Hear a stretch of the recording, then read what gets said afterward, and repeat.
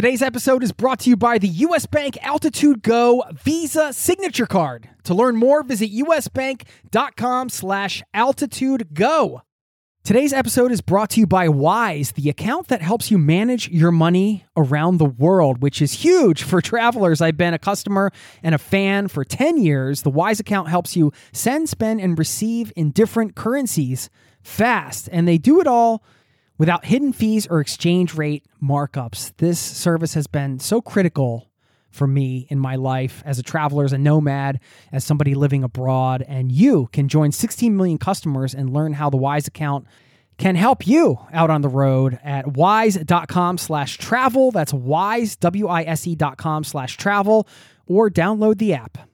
This episode of Zero to Travel is brought to you by the 2024 Nissan Pathfinder with 7 drive modes. The Pathfinder's available intelligent 4x4 is built for even the most epic journeys. Learn more at nissanusa.com. The definition of wonder is a feeling of amazement and admiration caused by something beautiful, remarkable, or unfamiliar. I'll share some thoughts in this podcast around what I think wonder and travel most have in common when it comes to this definition. And I bring this up because wonder is something that I discussed with my friend Aaron during the interview segment of this show. He's an award-winning travel writer, and he shares some incredible advice on using travel content creation to add more adventure into your life. And you're not going to believe the story he tells, how a 100-mile pub crawl he took, yes, a 100-mile long pub crawl, led to his career as a travel writer. All of that and so much more. It's happening right now. So listen, I know there's probably a good chance you haven't been on a plane for a while. Maybe you don't love flying. Maybe there's certain things you love about flying. But anyway, if you miss being on a plane, here we go. Buckle up, sit back, relax, grab your favorite beverage, enjoy a little you time, because it's time to talk travel right now. Thanks for being here, and welcome to the Zero to Travel podcast, my friend.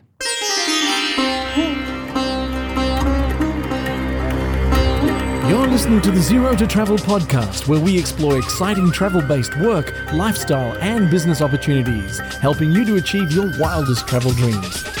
And now your host, world wanderer and travel junkie, Jason Moore. Hey there, it's Jason with ZeroToTravel.com. Welcome to the show, my friend. Thanks for hanging out, letting me bring a little travel into your ears today. This is the show to help you travel the world on your terms, to fill your life with as much travel as you desire. Yes, I am hunched over with my computer in the bottom bunk of my wife's old childhood room here at my in-laws up in rural Norway. And this kind of brought me back to my early episodes, some 350 plus episodes ago. Can't even remember when, years ago. When I first started recording this, I was still nomadic. I didn't, at the time, have anywhere that I was living. And I was just getting ready to head over to Norway, I think. And I started recording shows while I was crashing with my mom for a few weeks in a bedroom there in her house. So here we go. It comes full circle. So this is one of the beauties of podcasting. You can just plug in a microphone. I can hang out with you. We can have some fun times together. And I can do it all from a little bedroom somewhere in rural Norway. So anyway, wherever you're at, maybe you're in a small bedroom somewhere in some rural place. Maybe you're on your bike. Maybe you're out for a run. Maybe you're walking on the beach. Maybe you're just chilling, making dinner. Hello to all of you. What's up, everybody in the Zero to Travel listening community? Thanks for being here, as usual, because without you, there is no show. This is a community-powered show. I'm always inviting you to get in touch. Jason@zerototravel.com is my email. Always want to throw that out there and hear from listeners. And one of the things I've been thinking about doing is setting up some kind of audio line. So anyway, you can always email me some audio if you have a question. Just record it on your smartphone or whatever and send it over. I would love to start putting your voice on the podcast, and we can do some, we can add like some question answer segments to this show if that's something you'd like. Rather than writing me questions, pop on the smartphone, record a question, or just record a comment, introduce yourself. tell a story, whatever. If I get some good ones, I will put them on the show so you can start hearing from other people in the community. I think it'd be a lot of fun. And I know it's an extra thing to do, but hey, maybe it's a little podcast experimentation for yourself. Have fun with it. Send me an audio message. Let's get these audio messages going. Jason at zerototravel.com. I'd love to hear from you and feature some of you on the show in some segments. I do want to give a shout out to somebody in this community, but I'm going to save that for the end. This is somebody who took my advice around spontaneity, apparently. I guess I said that some episodes back. I'll share what she did. It's pretty cool, so maybe that'll inspire you. And I know today's interview is going to inspire you. My buddy Aaron, he's an incredible guy. As soon as we started chatting, I was just really excited to have him on the show, and you'll hear at the end, we're going to have to bring him back for a part 2 to cover even more of the knowledge that he has to share. He also has an incredible podcast that you're going to hear about called the Armchair Explorer Adventure Travel Podcast. And if you stick around to the very end of the show, I will be sharing a clip from that if you want to check it out. So Aaron is an award-winning travel writer and journalist. He contributes regularly to the Times of London, National Geographic Traveler UK, and other well-known publications. Got some great stories, and we have an awesome conversation, so I know you're going to love the interview portion of this show. And stick around to the end. Like I said, I've got the shout-out. I'm going to talk a little bit about wonder, how it relates to that definition I shared at the top of the show, what I think that has most in common with travel for me. You'll hear a little clip from Aaron's show as well, so plenty happening on the back end. Let's get into the interview segment, and I will see you on the other side, my friend.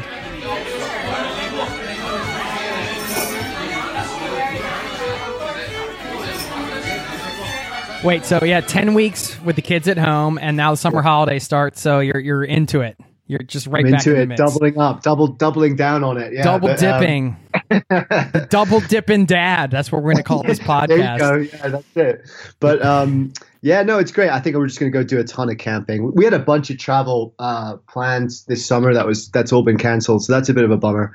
But ironically, we really haven't explored Colorado as much as I want to, because we're kind of away back to Europe and doing stuff like that every summer. So it's going to be, I'm looking at it as this is a great opportunity to just get out into the mountains and explore the home state, Yeah. Hey, man, I'm always down to talk Colorado camping and wilderness and road trips and all that kind of stuff. Oh, I need some tips from you, man. I definitely need some tips. Yeah. Hit me up. I am recording, by the way. I just started recording here because we're here. And we might as well record this chat, right? You don't miss any of that early gold, right?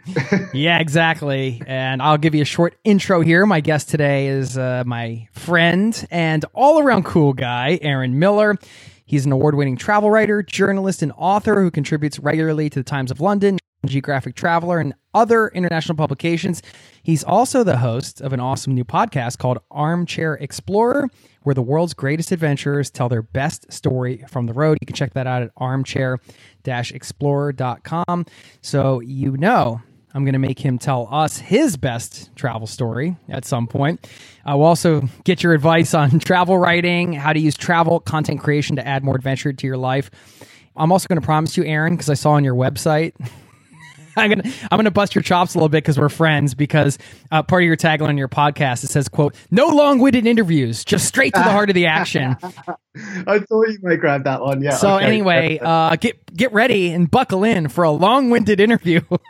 Oh, you know what? None of your interviews are long-winded, Jason. I was a big fan of yours before I came on the show. So Stop. Come on. Well, you're buttering me up, so I'm buttering you back. No, we've been getting to know each other. You touched base a while back, and then kind of working on this project together that's coming ever so slowly. But anyway, and then you told me about your podcast, and I was like, oh, this is so great. So congratulations on that, because I love how you're putting it together and the style of it. Yeah, I just wanted to kind of get into it a little bit with you and all the topics that you're an expert on. But first, I wanted to ask you about, we know each other, but not so well. We've never met in person. We've talked on Skype a few times. And you grew up in England. So I want to hear about what it's like to grow up in Brighton, England, because I have no reference point for that. Brighton is a great place to grow up. It's kind of like a wild seaside town. It's right in the south of England, and yeah, I loved it. It's a bit of a party town. People used to come down to Brighton for their dirty weekends. You know, so it had Is that what kind they of call it? A dirty weekend? A dirty weekend. I guess that's what they used to call it in the 60s and 70s. I don't know. I'm an old hat now. like I'm that. a dad now, so we don't get any more dirty weekends. Uh-huh. But yeah, it's a really fun place. It's got a great beach. But it's a stony beach. I think like you get tourists that come there and they're like, oh, we've heard about this amazing beach. And then it's like a stony beach. So it's like it's obviously it's England. So it's like, they're like, great. And then they're like, oh, this hurts my feet. Oh, this water's freezing. This sucks. Exactly. But you got great pubs. So that's what I always say. Like my wife's from Scotland and we always go up there, and it's, you know, on a beautiful day, there's no more beautiful country in the world, but you know, you don't always get a beautiful day. But when you don't, it just sends you into the pub. And that's why like Scotland and England have the best pubs in the world, in my opinion, because, you know, because they have to, right? Because you can't spend every day outdoors. So yeah, you just end up, you spend a little bit of time on the stones, and then you just end up in a nice pub looking out the window at the sea whilst enjoying your fish and chips or whatever. So it's good fun. Yeah, what's up with I love the pub culture, particularly Scotland and Ireland. I haven't gotten the pleasure of traveling around England too much, so I'm sure I'd love it there as well. I mean, it's a huge part of your culture. Yeah, actually, funnily enough, my first ever job, I used to work in the music industry in my 20s, and I kind of ran away from that, and just kind of ran away to be a writer. And it was going horribly, right? You know, I'd spent about 6 months trying to get published. It was going horribly. And then I had this idea because just outside of Brighton, we live in a beautiful, it's now a national park, but at the time it was just about to become a national park. And there's this long distance footpath called the South Downs Way. And it's a 100-mile footpath that kind of intersects like east to west, this whole beautiful countryside, like proper quintessential English countryside, rolling downs and little ye olde villages and whatever. And it was just about to turn into a national park. So I thought, oh God, this is a great idea. So what I'm going to do is I'm going to do a 100-mile pub crawl along this route. And so in order to celebrate it becoming a national park. And so I got the job, and it was like my first proper travel writing job that I got, and I kind of fell into travel writing. That was your pitch? That was your first pitch that you nailed? That was my the 100-mile pub crawl? Pretty much, epic. Yeah. Yeah, it was epic, and it was February, so it was like it was cold, but it was you know, it was raining. There were times when I thought like, God, I'm going to need like a submarine here to keep me dry, but it was just the most fun because, you know, you're doing this kind of 10-day hike through beautiful countryside, and then you're stopping off. I kind of worked out the route so that obviously you're waking up in a pub in the morning. You know, you're not having a pint then, but you're having a giant full English breakfast. Yeah. Piling on those calories. Then you're just like hiking until lunch, stopping off, having another pint, and then like just winding up in a pub in the evening. So yeah, if you're into the pub culture, I would say that is probably the ultimate kind of south of England pub experience. And I just think like hiking and pubs always go together great because it's sort of guilt-free gluttony, isn't it? Like you burn off all those calories in the day. So no matter what you eat and do in the evening, you're totally cool. You're just breaking even. What you just described is my dream vacation right now.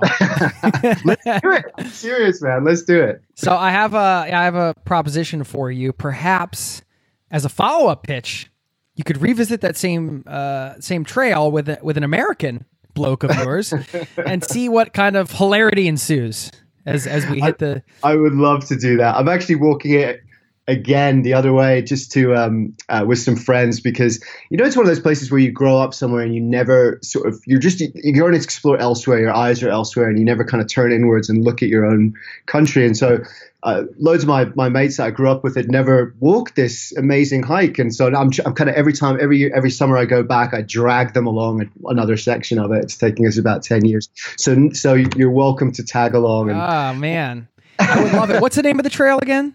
It's called the South Downs Way, and actually it's an ancient, it's a kind of ancient pilgrimage path that's been walked for about 700 years. So there's all this beautiful history along the way, and when you get to the end of it, there's this it's kind of the best point of the whole trip because when you get to the end of it, It's in Winchester, and Winchester is like the seat of King Arthur, and it's got Winchester Cathedral and a beautiful historic town. And right at the end of the route is the Abbey of St. Cross.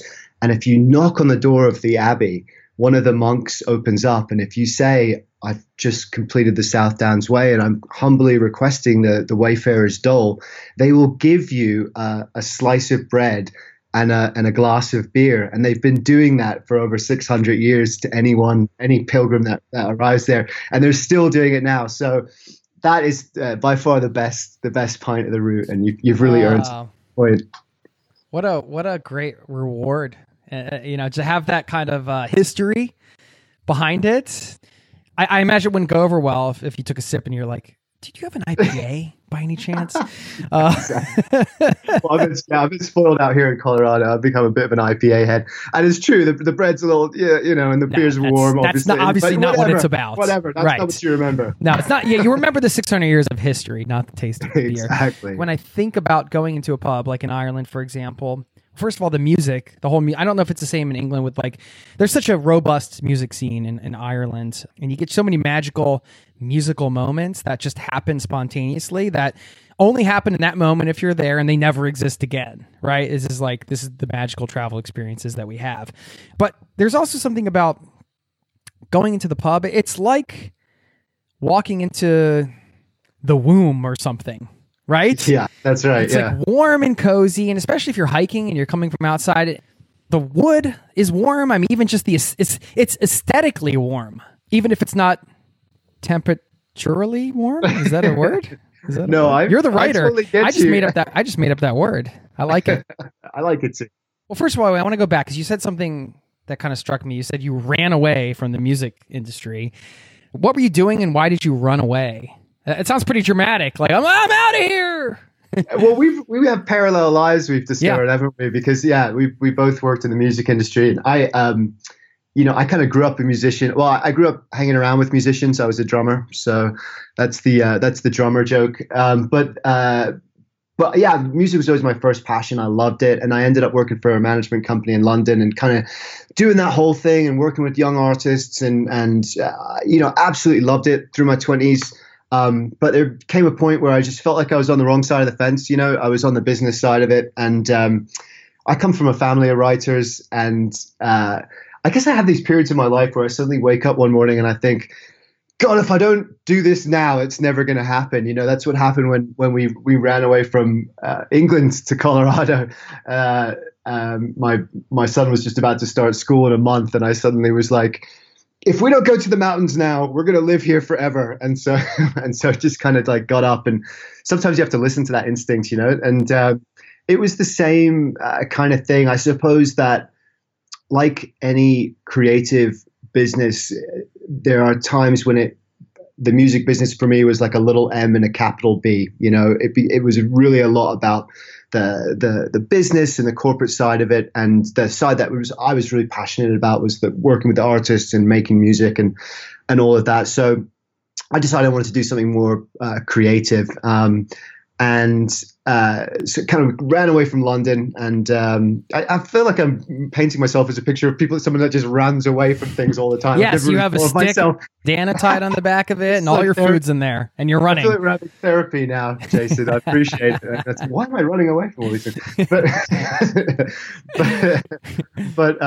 it was a sort of period of my life. I'm like, I'm going to try and be a writer, and like I said, with for a while it didn't work out, and I didn't really mean to get into travel writing, and then I got that South Downs Way job, and I got published in a few outdoor magazines, but still it hadn't really kicked off, and then I had this moment where I suppose like to an American football equivalent would be, I think you call it the Hail Mary, right? Where it was just like, I'm just going to go for like just one really outrageous high risk move, and if I don't get it, then fair enough, it wasn't meant to be.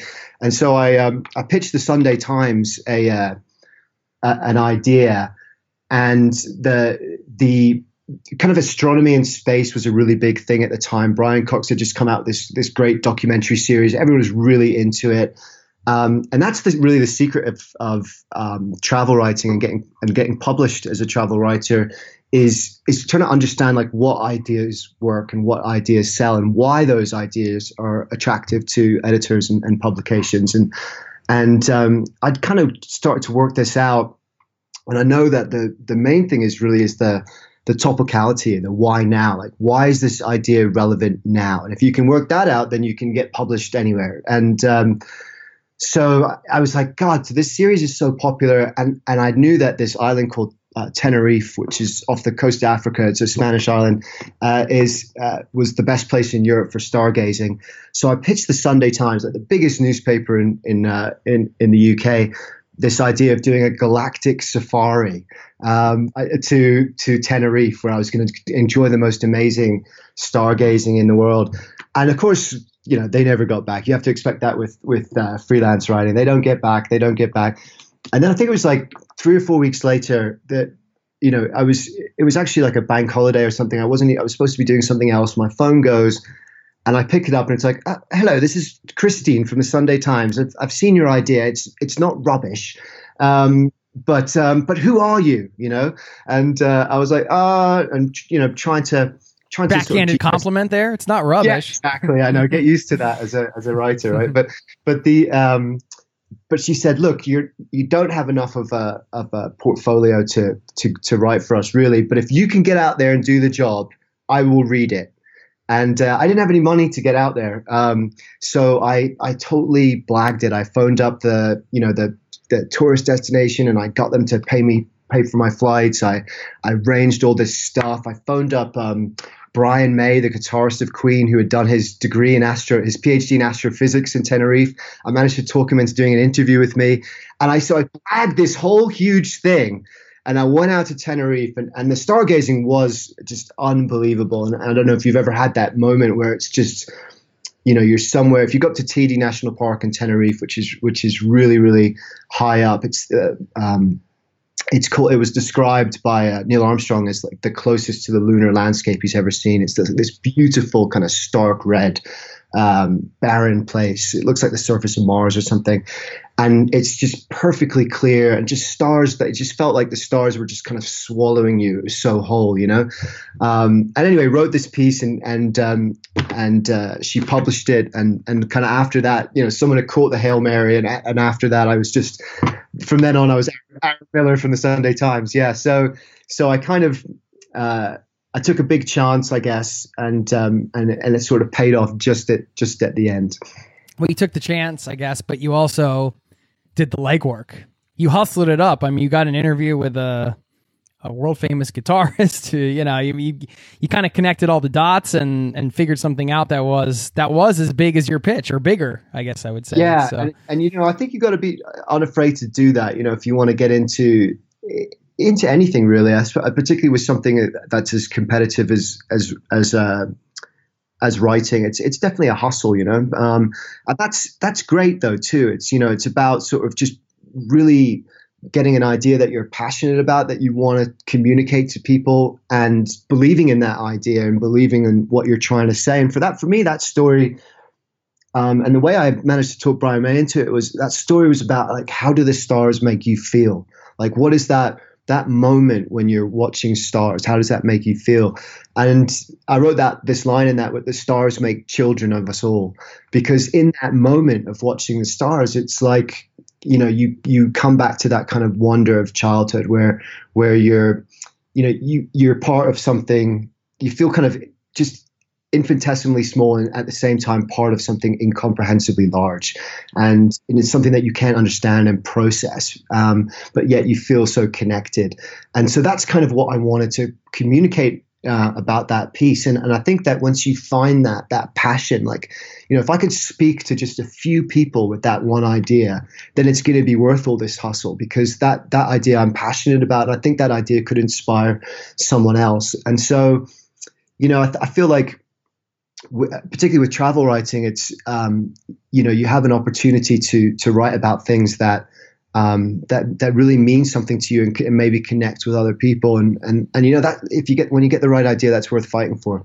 Yeah, that's a good way to kind of think about it. It's like your fight for the idea and the intention behind the message and who it's going to impact. And I think that that adds an energy to your work.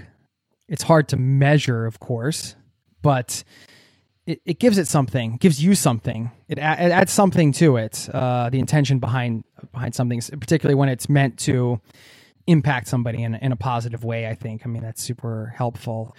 You talked about running away from the music industry, and I had like a kind of a moment like that too, where I was tour managing with this band, and they asked me to go on their international tour. I was like, wow, I could like get, I'm already gotten paid to travel doing other things, but this is like a whole other new way, and this would be really exciting. And then I had a similar moment to you where I was like, well, they'll be living their dream, and I'll kind of be like along for the ride, which would be like super fun. It would be a dream job in a way. But also at that point, I've been touring for a long time, and I thought, well, I think this is the time, like you said, like if not now, then when, is something that I say on the podcast a lot. And it's true. Sometimes you have those moments where you're like, hey, if I don't do this now, it's never going to happen, So I thought like, well, if I walk away from this thing, like I know I'm giving something up awesome, so I have to do something even awesomer, right? Better than this, like something that's for myself, that's creative. And that can be an empowering thing too, right? Like closing the chapter on something and going into a new thing, like writing, or for me, it was like, I ended up in podcasting and different things like that. You're always going to start from zero, and it's pretty intimidating. Do you operate from your intuition often? It's a great question. I think people are different, right? Like I think people have different ways of processing. For me, there is a lot of intuition, but there's also a lot of planning and a lot of thinking about stuff. I'm someone that really likes to work things out, like to work out how am I going to give myself the best possible shot at this. And, I did that with travel writing. I kind of worked out the formula for what ideas sell, how to write pitches, queries to editors. We're going to ask you about this formula later, by the way. Okay, I want to great. get some advice on this, but yeah. And so I think part of it was that kind of analytical side. But I do really believe in intuition too. Like you're saying, like sometimes you have these kind of quiet voices that say to you, and I totally felt that too. It's like, this is a dream job, but it's someone else's dream, and I'm just along for the ride. And that's not to discount that. I felt very lucky to be able to do that. But I'm also a big believer in, whatever your dream is, you have to give it a shot. You have to. Are you sure you're not American? I'm going to say, yeah, I'm going down that road. Watch out. But I feel like things are more possible than you think they are, and if you kind of work it out and give yourself the best probability of success and keep going. I'm not a believer in, you can do whatever you set your mind to do. I do think that might be true to a certain extent. Like I would love to be a professional soccer player. I'm nowhere near good enough at soccer. I mean, I don't think that's true in the physical realm, but for a lot of non-physical things, it can be. I think it can be. It can be. I mean, given sort of like blessed circumstances, I guess I would say. Making all the assumptions, like you're not. Some people are. They're stuck in situations and countries where they're not gonna. It's going to be very difficult to come out of that, but. People that are listening to this on their iPhone aren't included in that. Yeah, right. Yeah. But it's true. But I think that, those things are always moving. Those probabilities are always moving and changing. And you can do a lot of things that affect that and give you a better chance. And that's basically what I think setting your mind right is. And I really believe in intention. I was interviewing this woman for the podcast the other day about intentions and the power of setting intentions. And she sets this intention she's a nature writer, and she kind of believes in setting these mental intentions when she goes out into the wilderness to perceive the world, to perceive nature. Her thing is trying to connect in a more kind of indigenous way, but I think that intention is really powerful. It's about kind of getting your awareness right. It's about setting your mind to notice certain things, certain opportunities. And I think when you do that, when you set that kind of intention, then that's a really powerful thing. And then the universe starts sliding things into effect for you. So I think it begins with that. It begins with, really, I think dream sometimes feels like too ethereal a word. It has to be more concrete than a wish. It has to be something that, no, I am going to do this. This is something that is powerful to me and is important to me. And I can visualize, I can see myself doing that, whether that's like, we always talk a lot about, the importance of travel and why travel can be such a catalyst for growth and just it can change your life in so many positive ways. And if that's important to you, I think that intention can begin with really just, seeing yourself doing that, seeing that as a reality. And then you can kind of almost summon it. I don't know if you ever experienced this, but sometimes in my life, I feel I can summon a kind of future. So maybe that is like manifesting something. And it's not always the future that I dream about, but it's something close, or it's oftentimes more right for me than I realized when I first had that dream, Yeah, for sure. I'm very much in that camp in terms of intention being so important. There's a great book called The Power of Intention by Wayne Dyer. I would recommend anybody to read that or listen to it. It's all about sort of intention as a force in the universe, essentially.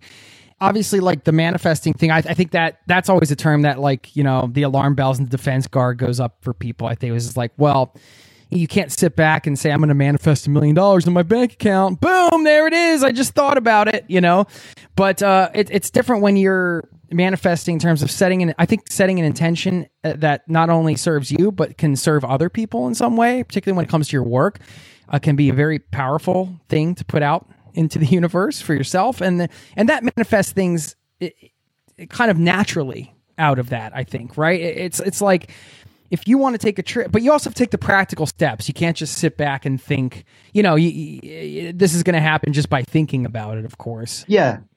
I mean, there's a book, I haven't read it, but The Secret or whatever, that's into that. And I always think I agree with you. I don't mean manifesting like you can manifest $1 million or you can manifest a luxury vacation, but those are external things. And a lot of those external things are beyond your control. Right. And so it's about, I think, saying, what can I manifest in myself to make those, to make what my skills and talents and possibilities that already surround me, how can I make those things work for me in a way that kind of pushes me towards where I want to go? And I think that, that's definitely a powerful thing. You've probably manifested a luxury vacation before for yourself, right? Like, I mean, in a way, because you're like, hey, I'm a travel writer. I can pitch this story. I can go on this thing. Like, seriously, though. I manifested this interview. You don't even know it, Jason. Oh, well, you better get to manifesting bigger things than this now. I'm actually manifesting something else while we're talking right now. So manifesting. But I think, intention and manifesting or whatever, you said the word summon, and I like that. It adds something different to the whole concept, I think. Summoning is more like, all right, I'm bringing this together. I'm using what I have, and I'm kind of bringing these things to me and integrating it with, like, who I am and what I have to offer and what I may be able to put out into the world. And I know it sounds maybe this conversation is going into a new age spectrum, but hey, this is, I found, it sounds like you found in your life as well, that these are powerful forces in the universe. And when you start things and put things out there, everything kind of starts with an intention, right? If you don't have the intention to go on a trip, for example, or take a gap year, or leave your career and take some time off and go live in Indonesia because you always wanted to do that or whatever, then it's definitely not going to happen. Yeah, and I think you can think about the why of that too, right? Like you can think about why do I want to do those things, and that's something we've chatted about in the past too. Is why is what are the things behind travel that are going to benefit me from doing something like that? And I think that when you start to think of it in those terms, then it kind of comes out of that new age realm, and it starts to become like, well, this isn't necessarily a luxury. This is something that's this is really living my life to the full. And what else is there? So. Right. What does it mean to you to live your life to the fullest? That's a really interesting question. I think there's different levels of that. I think, on one level, there's the experiential side of it, and living your life to the full is about enjoying every moment and doing things that you've always dreamed of doing. And for me, that part of that is definitely being an explorer of the world and seeing the world and experiencing different cultures and climbing mountains and going on 100-mile pub crawls and all that kind of thing. But on another level to that, I feel like it has to get a level deeper than that too. And it's about what you learn and how you evolve and all those other things. And then the final level is how you apply what you've learned and evolved through those experiences into something that's kind of meaningful in the world, like how you share that.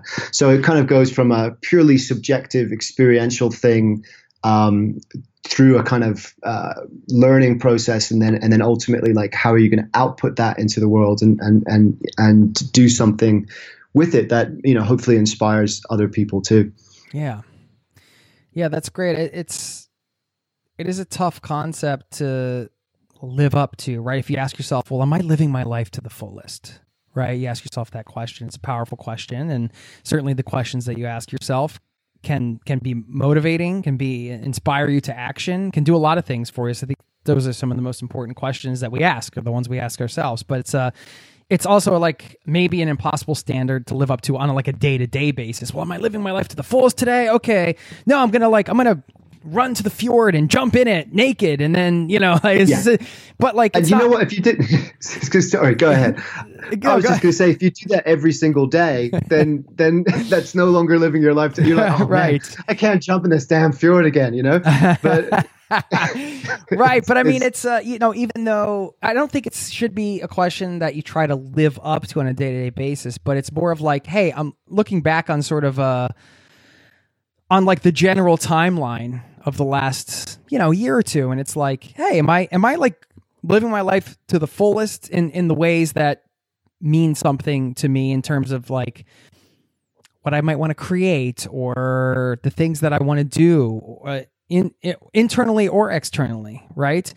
And if not, am I sort of on the path to, I guess we say, like living your best life or something? These are hard questions because it sets up this concept of there being like an ideal. And I think everybody knows that there's no ideal really that can be reached, but you can sort of craft an ideal that can match and align with your values and who you are.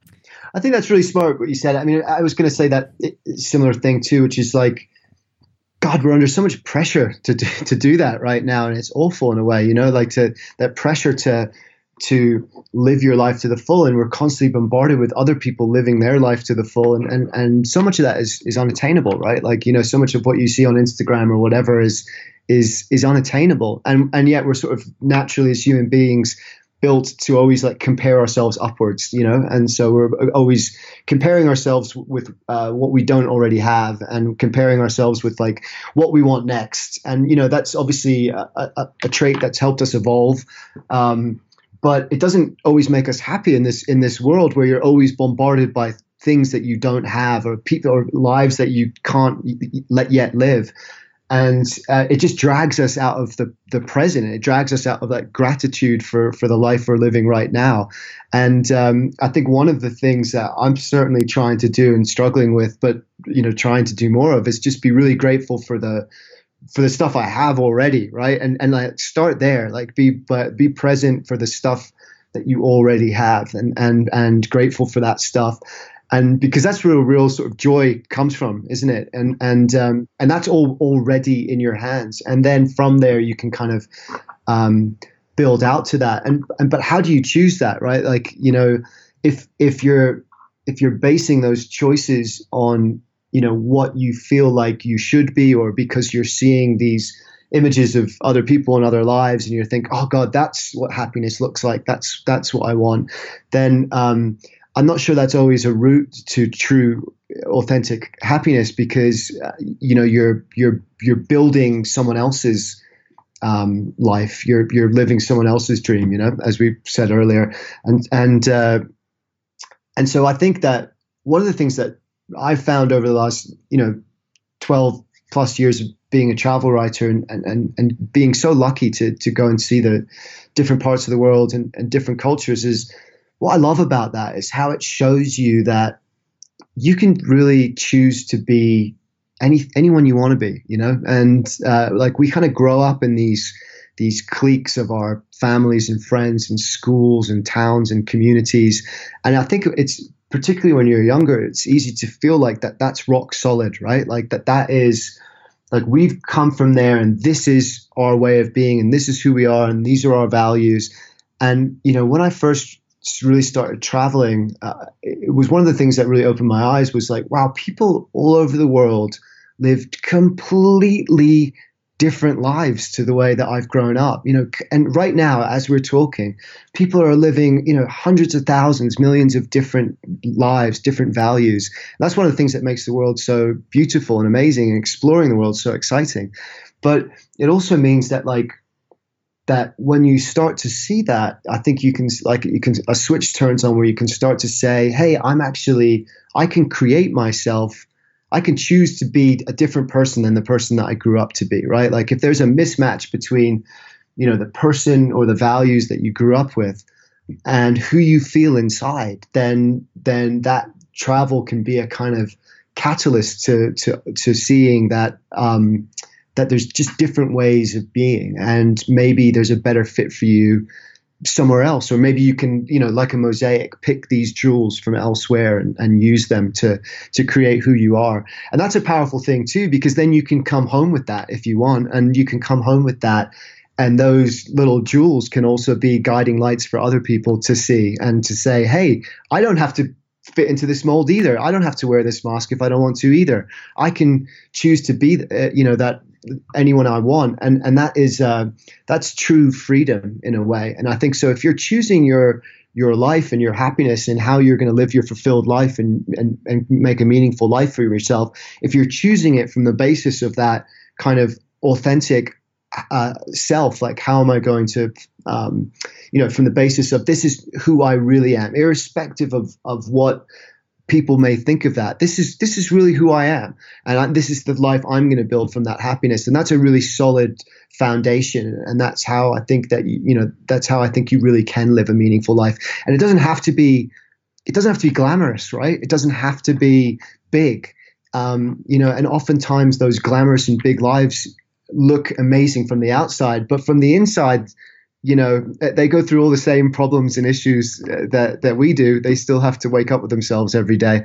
And so I think that's one of the great benefits I've found from travel, is just, kind of expanding your mind and realizing that you can be whoever you want to be, and use that as your basis for your dreams and what you're planning to do with your life. Yeah. I mean, when you're traveling through a place, you're nobody. Right? Right. You're just passing through, and you're essentially detached or untethered from your identity in some ways. I mean, not in the sense that, you can't joke around and it can't be your personality, but there are no expectations around who you are or who you need to be, because you're out of your cultural framework, right? So if you go to a pub in Brighton, people kind of know what it means to be British and be in a pub in Brighton. But if I go to a pub in Brighton, I don't know what that means, right? I just know I'm in a pub in England and, hey, this is pretty cool. I have no context for small, maybe social cues that, you guys might not be aware of, or things like that. So, I mean, you could take that in a more dramatic examples, like being in maybe, far from Western culture or somewhere in the middle of Mongolia in a yurt or something. Those can become more accentuated, I think. But yeah, in some ways you talked about, I guess what we've been saying is you can look at the perfect couple on Instagram or whatever. You don't see them fighting after the picture, of course. You know, you don't see the band after they come off stage, like being like, oh, what was that? Did I screw that up? You know, oh my gosh, and this one thing happened. Like you know, the crowd just sees the band rocking out and everybody kind of moves on with their lives. So there's all of that. But if you're trying to add a lot to be happy, I forget what the words you use, but like, you know, like taking a glamorous trip or living a glamorous lifestyle or something like that. I think some of the things that travel has taught me the most is like when like the most glamorous things were taken away. Like you're staying in a hostel and there's like, you know, there's no heat and it's freezing and like you have to take a cold shower or whatever the case is, or like, you know, there's bed bugs in here, or you're staying in this $3 a night place or whatever. And it's just like, wow, you're really just stripping down to the basics.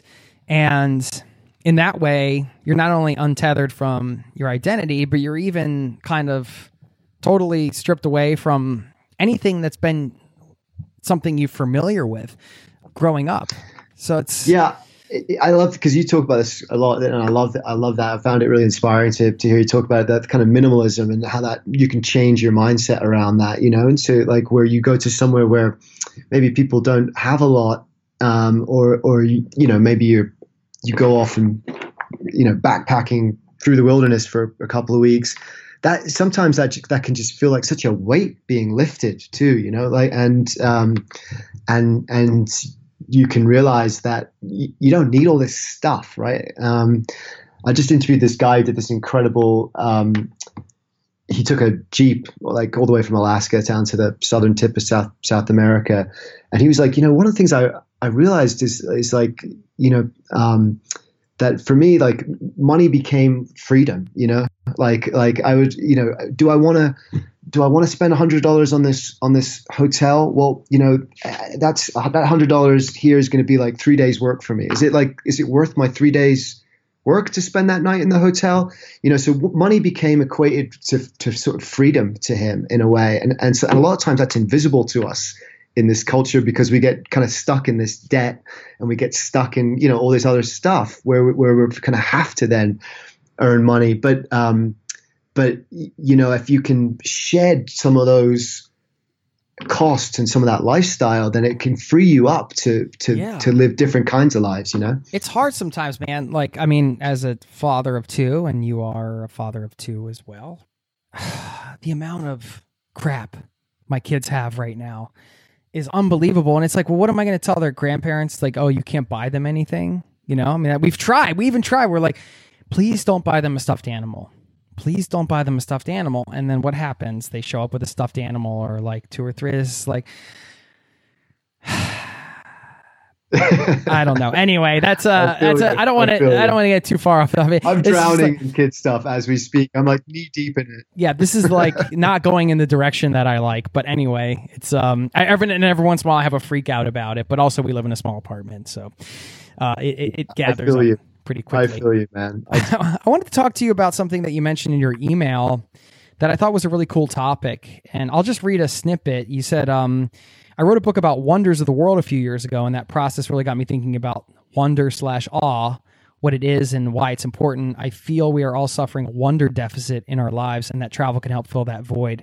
I want to talk about wonder a little bit. I hadn't really ever contemplated this word, or wonder and awe, in the context of travel, but I found as being a dad, this is something I get to have more in my daily life that I think I lost, not lost, but I mean, it's a huge part of travel. So I'm glad you brought the word up. But now when I go out with my kids and we're looking at flowers and, you know, we're taking a walk over to the pond to see that these swans just had babies, and we've been watching the eggs and the mother and all the stuff they're doing to prepare over the last month. And it's just like, yeah, wow. This is so much to appreciate, so many amazing things in the world. And when you get just down to these small things, you reappreciate all those things again. And like you said, travel can help fill that void. I wanted to hear your thoughts on this whole idea of a wonder deficit and how travel plays into that. Yeah, awesome. Yeah, thanks for asking that. So I wrote this book about the 50 greatest wonders. I got to choose lots of different wonders, which was really fun about that. But in the introduction, I wrote the like wonder is fine dining for the soul. And I just got really turned on to this idea of wonder being more than just this kind of fleeting passion, right? It's basically the basis of discovery. It's the basis of curiosity and science and philosophy and art. Like all these good things in life that we really value kind of grow from this seed of just wonder and exploration. And there's all these interesting studies about it too, how wonder can enhance empathy and altruism and other stuff like that. And there's this really fascinating idea that I came across, this study that basically argued that wonder is like a snapshot of enlightenment almost. Like when you're confronted with great wonder, when you're at the ridge of the Grand Canyon, you're staring up at Angel Falls, or maybe you're just looking at swans with your babies. That wonder kind of, what happens is it sort of overwhelms that prefrontal cortex. It overwhelms that part of the brain. And so momentarily you see the world without having to look through the veil of your ego. And so you see the world momentarily as it really is, without this filter, like everything that we take in from couple seconds, a fleeting couple seconds, want to grab onto. But aren't they some of the most amazing seconds you'll have, right? Yes. And for me, like I call myself a wonderist, right? Like I'm a collector of wonder. Like one of the reasons why I travel is I want to collect those fleeting moments, because they're fleeting in the experience of them, but they also really last, because those are the things that you carry with you forever, right? Those are the moments that you remember forever, and you can kind of come back to them in a way. You can feel that wonder again, and I think that's a really powerful thing, and especially like we're to go back to that, what we're saying about that pressure to live up to other people's lives and where that kind of meaning and stuff comes from. We obviously live in a culture now with social media and other things and the internet where our lives are really on display for everyone, and we're sharing everything. And sometimes you have to ask yourself, like, why? What is my why for doing that, right? And for me, I feel like if we can collect those experiences as a means of like bringing in that wonder and awe as a catalyst for our own kind of learning and our own, personal evolution and our own just experience of amazingness and happiness. If we're doing it for those reasons, then that's a kind of transcendent reason to do it, rather than just an ego-driven reason of, here I am in this awesome place, like, all touched up on Photoshop, looking incredible. There's a space for that, of course, and there's a time for that, and that's great. But I feel like that, if you can access that, if you can explore the world with the vision of trying to connect with that experience of wonder and awe, it can be a really transforming way to see the world, and it can kind of anchor that experience and give you a reason why I'm doing this. And the things that come as a result of that, the things that grow from that, in the same way that that philosophy and art and science all grows from that, those kind of flowers grow in you too, and all sorts of different ideas bubble together through that. So I think it's a really powerful thing. It's really kind of understudied. I'm trying to work on some stuff about it at the moment, and figure out how we can utilize that more in our lives. And one of the most amazing chats I had is I spoke with this astronaut, John Harrington. He's the first Native American astronaut, and he was kind of talking about doing a spacewalk on the International Space Station and what that feels like to be up there. And he's a rock climber, and he was like, it's the ultimate cliff. You're hanging on from one hand as the Earth is passing by you 220 miles beneath you. But we got onto speaking about the overview effect, which is this phenomenon that astronauts report, and I loved this topic so much because it was, that when you see the Earth from space, it really changes you. There's like a phenomenal percentage of astronauts that when they come back from space, having seen the Earth as a whole, having kind of seen that reality of the Earth as this beautiful jewel floating in the blackness of space, that all our, petty squabbles just seem so insignificant. All the, there are no national borders in space, right? Those lines are just lines we draw in our mind. And, we're all in this together, and look at this incredible planet of ours and how precious it is. And, in a way, that's the greatest wonder of all. But we can all, and that it's been studied. There's like a fundamental cognitive shift that happens to these people when they come back. They fundamentally don't see the Earth as the same as anymore. They've seen the reality of it. And I think that, in a smaller way, that when we travel and we go and experience these great wonders of the world, we can get a little glimpse of that too, and that also that same shift happens with us too, that we can all, that feeling connects all of us, and we can realize that the preciousness of these natural wonders and the preciousness of these cultural wonders, and just feel kind of more connected to each other and to the planet as a whole. I think you get out and travel and you notice things that you might not notice in your everyday life, even though they're there, but you're just so accustomed to your surroundings. It's easy to autopilot your way back and forth to work or whatever and get in our routines.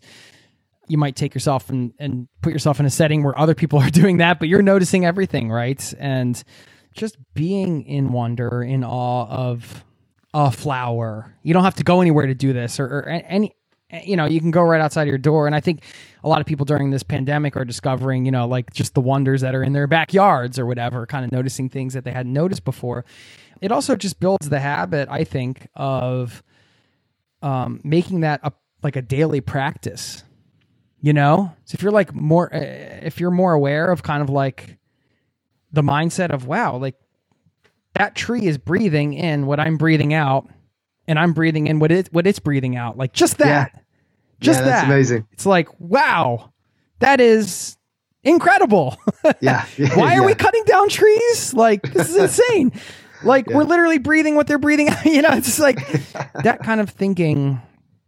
I mean, for traveling, that was just huge. Like, it's just in your face all the time, right? Everything's new. And then getting off the road, I mean, there'd been some struggles there with that transition, but that from travel, I mean, it's not like I didn't have that before because I'm a curious person, but definitely accentuated that. And I carried that with me, like you said. It's like not just carrying the experiences or those fleeting, like you said, moments of enlightenment, but you're also carrying like the habitual thinking pattern of like just seeing the wonder and being in awe of everything, which is, I think for me, it's a very healthy way to go about my day, because I can always just kind of, no matter what's going on, I can still look at something and be like, wow, that, and I think that you're right as well. Like, I think we're naturally geared towards that as kids. Like, as small children, we feel that wonder all over. Everything's new, and we're kind of like, that's our programming, is to like reach out and touch and experiment with things.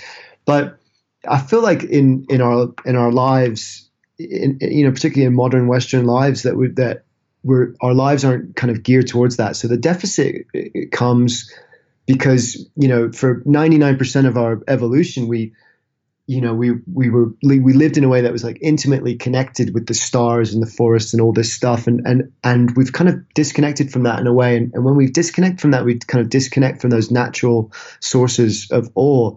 And in a way, and because we're turned towards these other points of focus of like our career and just being busy and working and projects. And that's natural and that's life.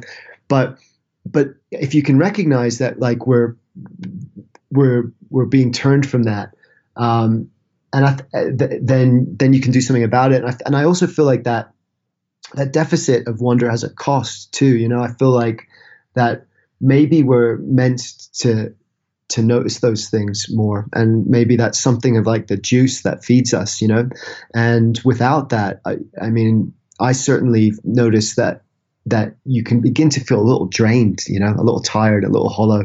And that when you, sometimes all you need to do is just go out and have that hike or whatever, and look for that that wonder, set the intention for that wonder, and find it, and that can fill you back up again. Let's switch gears a little bit. I Not deep enough for you, Jason? Is that what you're saying?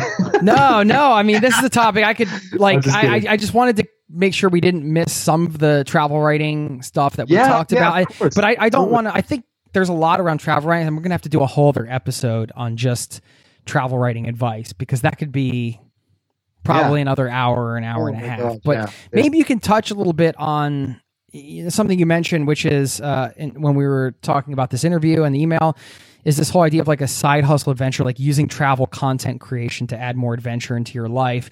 And I know for you, that's probably travel writing, and you've already given some advice on travel writing, but would you like to hear more around that concept and a little bit more about your travel writing experience?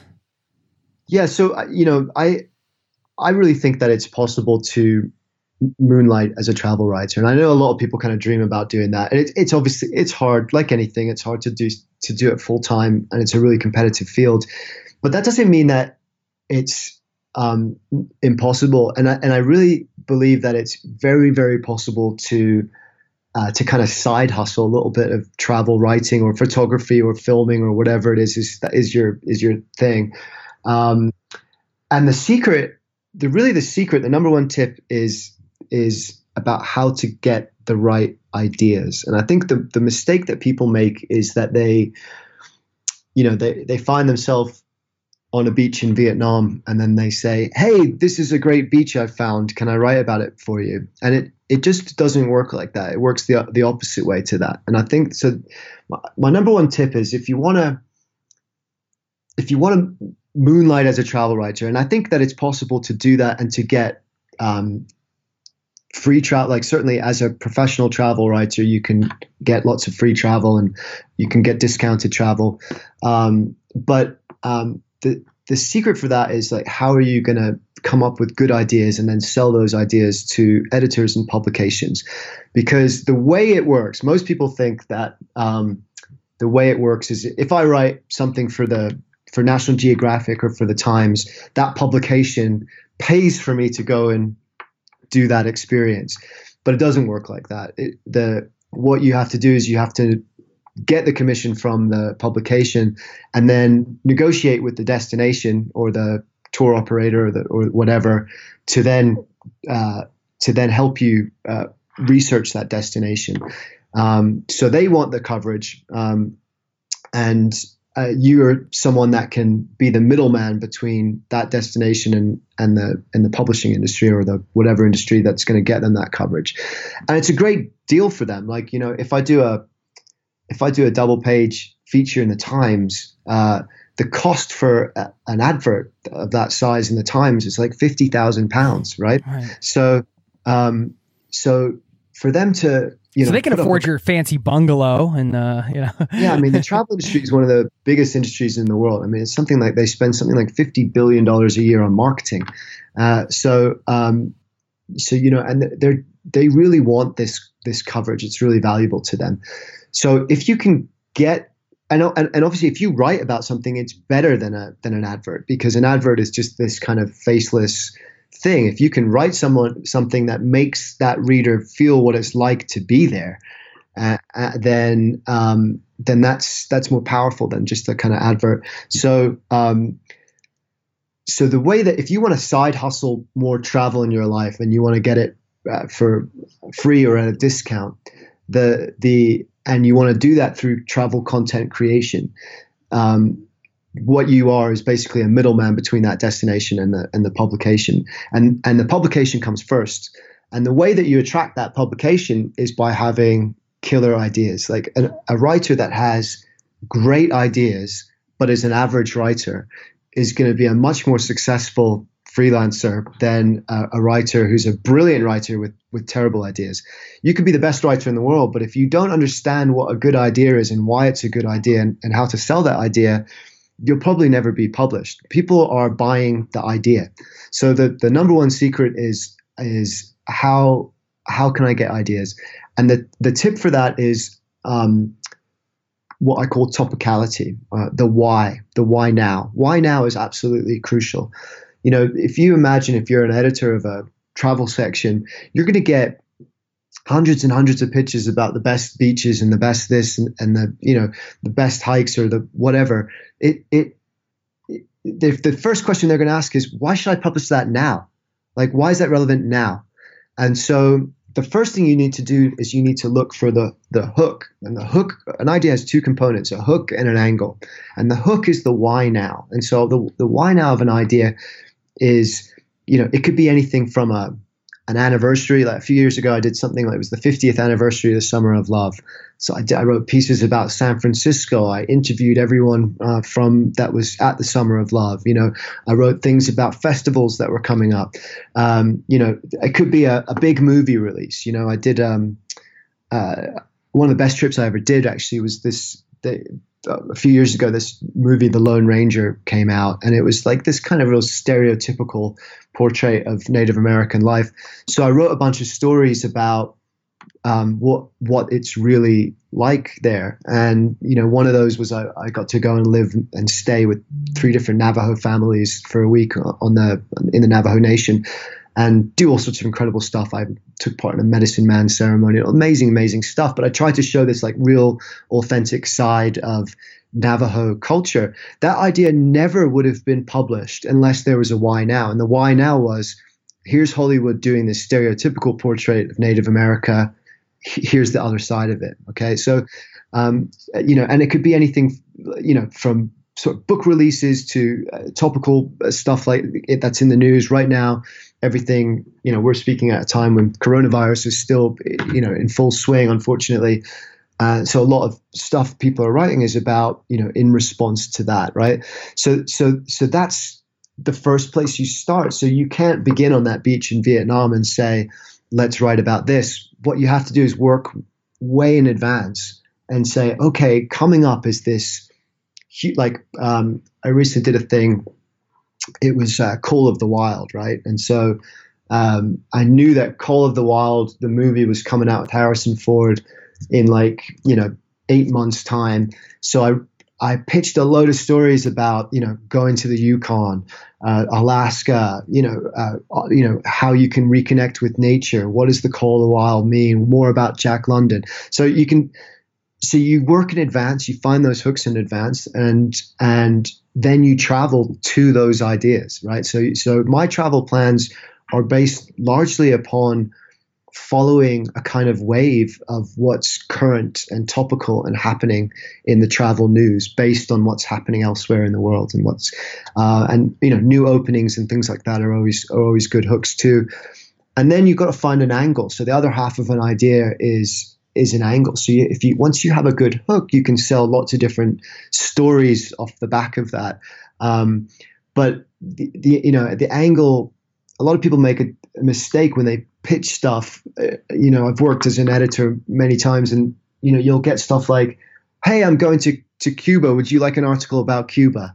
And the destination that you're going to isn't your angle, right? So you might say, hey, there's a new flight to Cuba. Can I do a story about salsa dancing or architecture or whatever? So the angle is the kind of theme of the piece. And so if you can marry those two things, if you can marry the why now and a really compelling angle, then you have a really solid idea. And if you've done that far enough in advance, then you can plan some travel around that, right? So once you have that, then you have to understand how to pitch it, and that's the other, or do a query, they call it in America. But and that's the other half of it, So and there's a real format to pitching, and I can share that with some of your listeners too. I can send you some stuff, but there's a real formula for it, and once you know that formula, then it's like you're speaking a language to other editors, and that oh, this guy knows what they're talking about. This guy understands it. So I think that would be my number one tip. If you want to get more travel in your life for less money, and you want to moonlight as a travel writer, or you want to side hustle more adventure, would be to think about the ideas, number one. Think topical, and then use this kind of magic formula to pitch it in a language that editors understand. Well, let's have you back for a part 2 to go over that formula, and then we're gonna have you share one of your stories as well. I said you share the best stories from the road on your podcast. I don't have to put the pressure on you right now. You can think about that. And if you have like a short story from your podcast you want me to include in here, we can throw it in here at the end so people can get a taste of Armchair Explorer, and you can learn more about that at armchair-explorer.com. It's been great, Jason. I want to keep, I got to be honest here with everybody. I do not want to stop this interview, but I have to go pick up my kids. I just got a text from my wife and she said she can't pick them up. So now everybody's left hanging. This was an unintentional cliffhanger. Cliffhangers are great though, right? This is called real life. Real life, yo. Real life interfering with my podcast. My podcasting. Hey, I'm always going to be honest with everybody, right? This is the way it goes. That's life, man. That's the way it is. My kids, it's actually, so I'm quite a few hours behind you, but my kids are about to wake up in any minute and come running down here. Okay, good. So this is good timing for you. Timing. So yeah, I mean, this hour felt like 10 minutes. Always a pleasure to talk to you. Hopefully it wasn't a quote unquote long-winded interview. Oh man, I'm just kidding, man. I am kidding. And that's great. But man, yeah, I'm looking forward to connecting again. We got some catching up to do, even outside of the podcast as well. So let's do a part 2 where we can dive a little bit deeper onto the travel writing stuff, and I want to talk about life in Colorado and all that good stuff. I absolutely love that. It's like I say, I've been a big fan of the show for many years before I got to be on it, so I'm super honored to be here. Man, thank you so much. And your show's awesome as well, so be sure to check that out, and we are going to I'll link up to that in the soon. I just said your show's awesome as well, like as if my show is awesome. But, hey man, I know my listeners are awesome. I know my guests are awesome, so I'm calling it awesome. And then I just try to do my part here. But thank you so much, man. Oh, and man, thank you. We'll chat soon. Sounds great. Cheers. All right, man. Take it easy.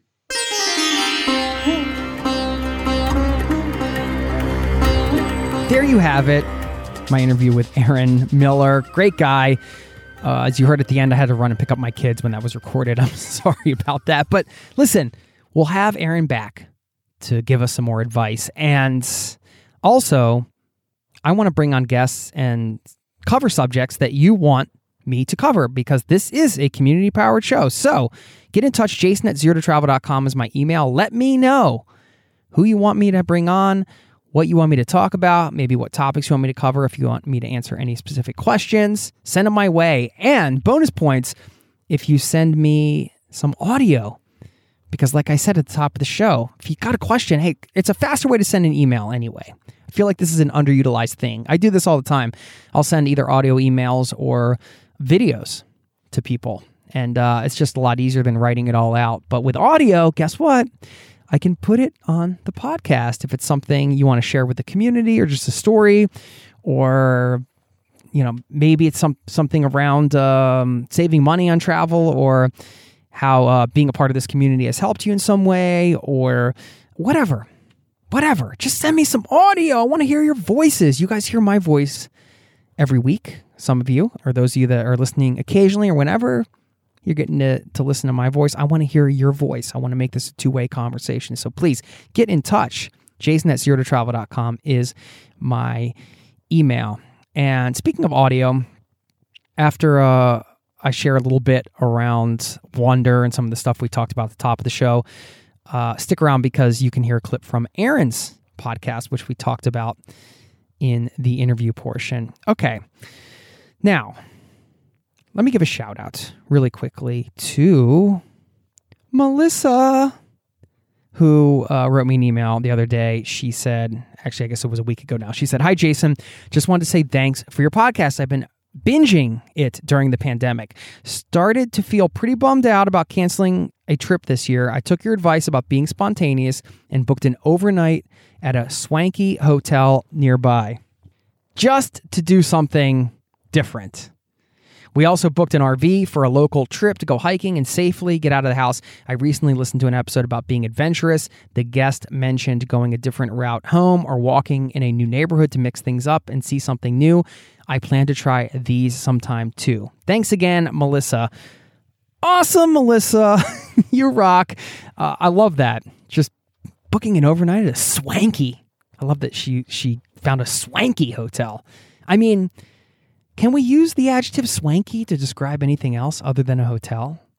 I mean, you can say those are some swanky pants you have on. No, I feel like swanky is an adjective reserved for hotels, maybe. Maybe it is. Anyway, that's so cool. I just love how she's getting into these adventures around her house. And these are things I've brought up in past episodes, but I thought reading Melissa's email here to all of you would be a great reminder to maybe do some of these things for yourself. If you're feeling a little antsy when it comes to the pandemic, or you just need to get that feeling of adventure, mix things up, walk a different way, walk around your neighborhood, walk to the next town and take a bus back, whatever. Take public transportation when you don't usually do that. Spend one night in a swanky hotel nearby, rent an RV. All this is great advice from Melissa, and just wanted to share that with you to pump you up. If today you're feeling a little off, or maybe you've been feeling a little off, you're missing your travel adventures because of this pandemic, then there are things you can do, my friend. Take the power back. Take the power back into your own hands. Take control. Get out there. Do something adventurous. It's going to be awesome. All right. That's enough of that pump you up voice. All right. Thanks again, Melissa. And thanks to everybody that has taken the time to write or check in. Now, I do want to talk about Wonder in a moment. First, I do want to say one more last thank you to HomeExchange.com for supporting today's show. Home Exchange is the #1 home exchange community in the world. It's a service that allows people from all over the world, people like you, to exchange their homes easily, seamlessly, and without any money changing hands. And as the most trusted home exchange community in the world, they offer authentic, responsible, and affordable travel opportunities for everyone to enjoy. So what I love is the values that they possess in terms of like responsible travel and authentic travel. And there's something special about a community where no money is changing hands and you're just staying in each other's homes. These are some of the best things about the internet. Businesses like Home Exchange that really embrace like awesome core values, and they're using the internet to facilitate connections in the real world. And you know, this is more than just a home exchange. It's a cultural exchange. It's a new travel adventure. Even if you're just exchanging, you know, a couple hours away and going on a road trip. And I know a lot of you might be thinking right away, home exchange. Oh, yeah, I'm going to go halfway across the world. Hey, listen, you could use this, 2 hours from your house, an hour from your house, 20 minutes from your house, just to do something different. So check them out, homeexchange.com. You can sign up for free, and you only pay the annual fee when you make your first exchange. When you do, use the promo code 010, because as a listener of this show, you're going to get 10% off, and they'll also know you came from this show. So use that promo code 010 when you make your first exchange. Make a note of that somewhere, and you'll get the hookup with 10% off. Thank you to the team at Home Exchange for supporting today's show. Okay, let's get back to this definition of wonder. I'll read it again. The definition was a feeling of amazement and admiration caused by something beautiful, remarkable, or unfamiliar. Now, the parts of this definition that I think are most tied in with travel, believe it or not, yes, the feeling of amazement, of course. I mean, you could stand in front of some of these sites that you've, we're just talking about the physical sites. I mean, you go to like the Roman Colosseum or something, and you've read about this thing, you've seen it in books, and then all of a sudden you get off the subway and you're standing in front of it, and you're just like, wow, that feeling of amazement. There it is. There's all that history right in front of me. I'm putting my hand on the rocks that maybe, gladiators touched or the spectators, and I'm actually feeling and smelling the history when I'm there. It's incredible. But then I think of the two words in this definition, admiration and unfamiliar, because wonder is caused by something beautiful, remarkable, or unfamiliar. And there's something about the unfamiliar in travel where my wonder ramps up to whatever, the needle's hitting into the red, I guess you could say. That feeling of being in the unfamiliar brings on a sense of wonder and curiosity that is really just so heightened. And of course, admiration for how different cultures and societies operate. I always admire people, and I think everybody has their own genius. And being able to bear witness to somebody's genius, whatever they're doing, just something that I'd never be able to do personally, or getting to witness the genius of a society or a culture. It never ceases to amaze me and also put me in that state of wonder. So I just wanted to share a few thoughts around that. And wonder it was a really cool topic to discuss with Aaron, and something that I think is important every day. Having that childlike wonder, right, about the world, when you really think deeply on the fact that, for example, I'm looking out the window, I'm looking at trees. Trees are breathing, and we're breathing in what they're breathing out, and they're breathing in what we're breathing out. I mean, just think about that. That's just like something that we don't think about all the time, but it puts me in a state of wonder. And nature and just everyday life is wonder. It is wonder. So don't forget to look around and be in awe and in wonder about the world. So there you go. Just wanted to share those thoughts. Now, usually we leave you with a quote, but today I'm going to leave you with a segment from Aaron's podcast. You can check that out. And that's it. So enjoy that, and I will see you next week. Thanks for your time. Peace and love. So we set out 1999. We knew we were going to be somewhere on the top of a peak of a mountain in Sikkim on the New Year's Eve millennium, like with these two shepherds, feeling like we were on top of the world, on the top of a Himalaya with all the clouds beneath us and these two shepherds dancing around the fire. And you could almost feel the whole of planet Earth spread out beneath you, partying as the sun went round the Earth and everyone went into the year 2000 one by one. And it was just an amazing place in total stillness and silence to feel the whole globe throbbing with the Millennium Party.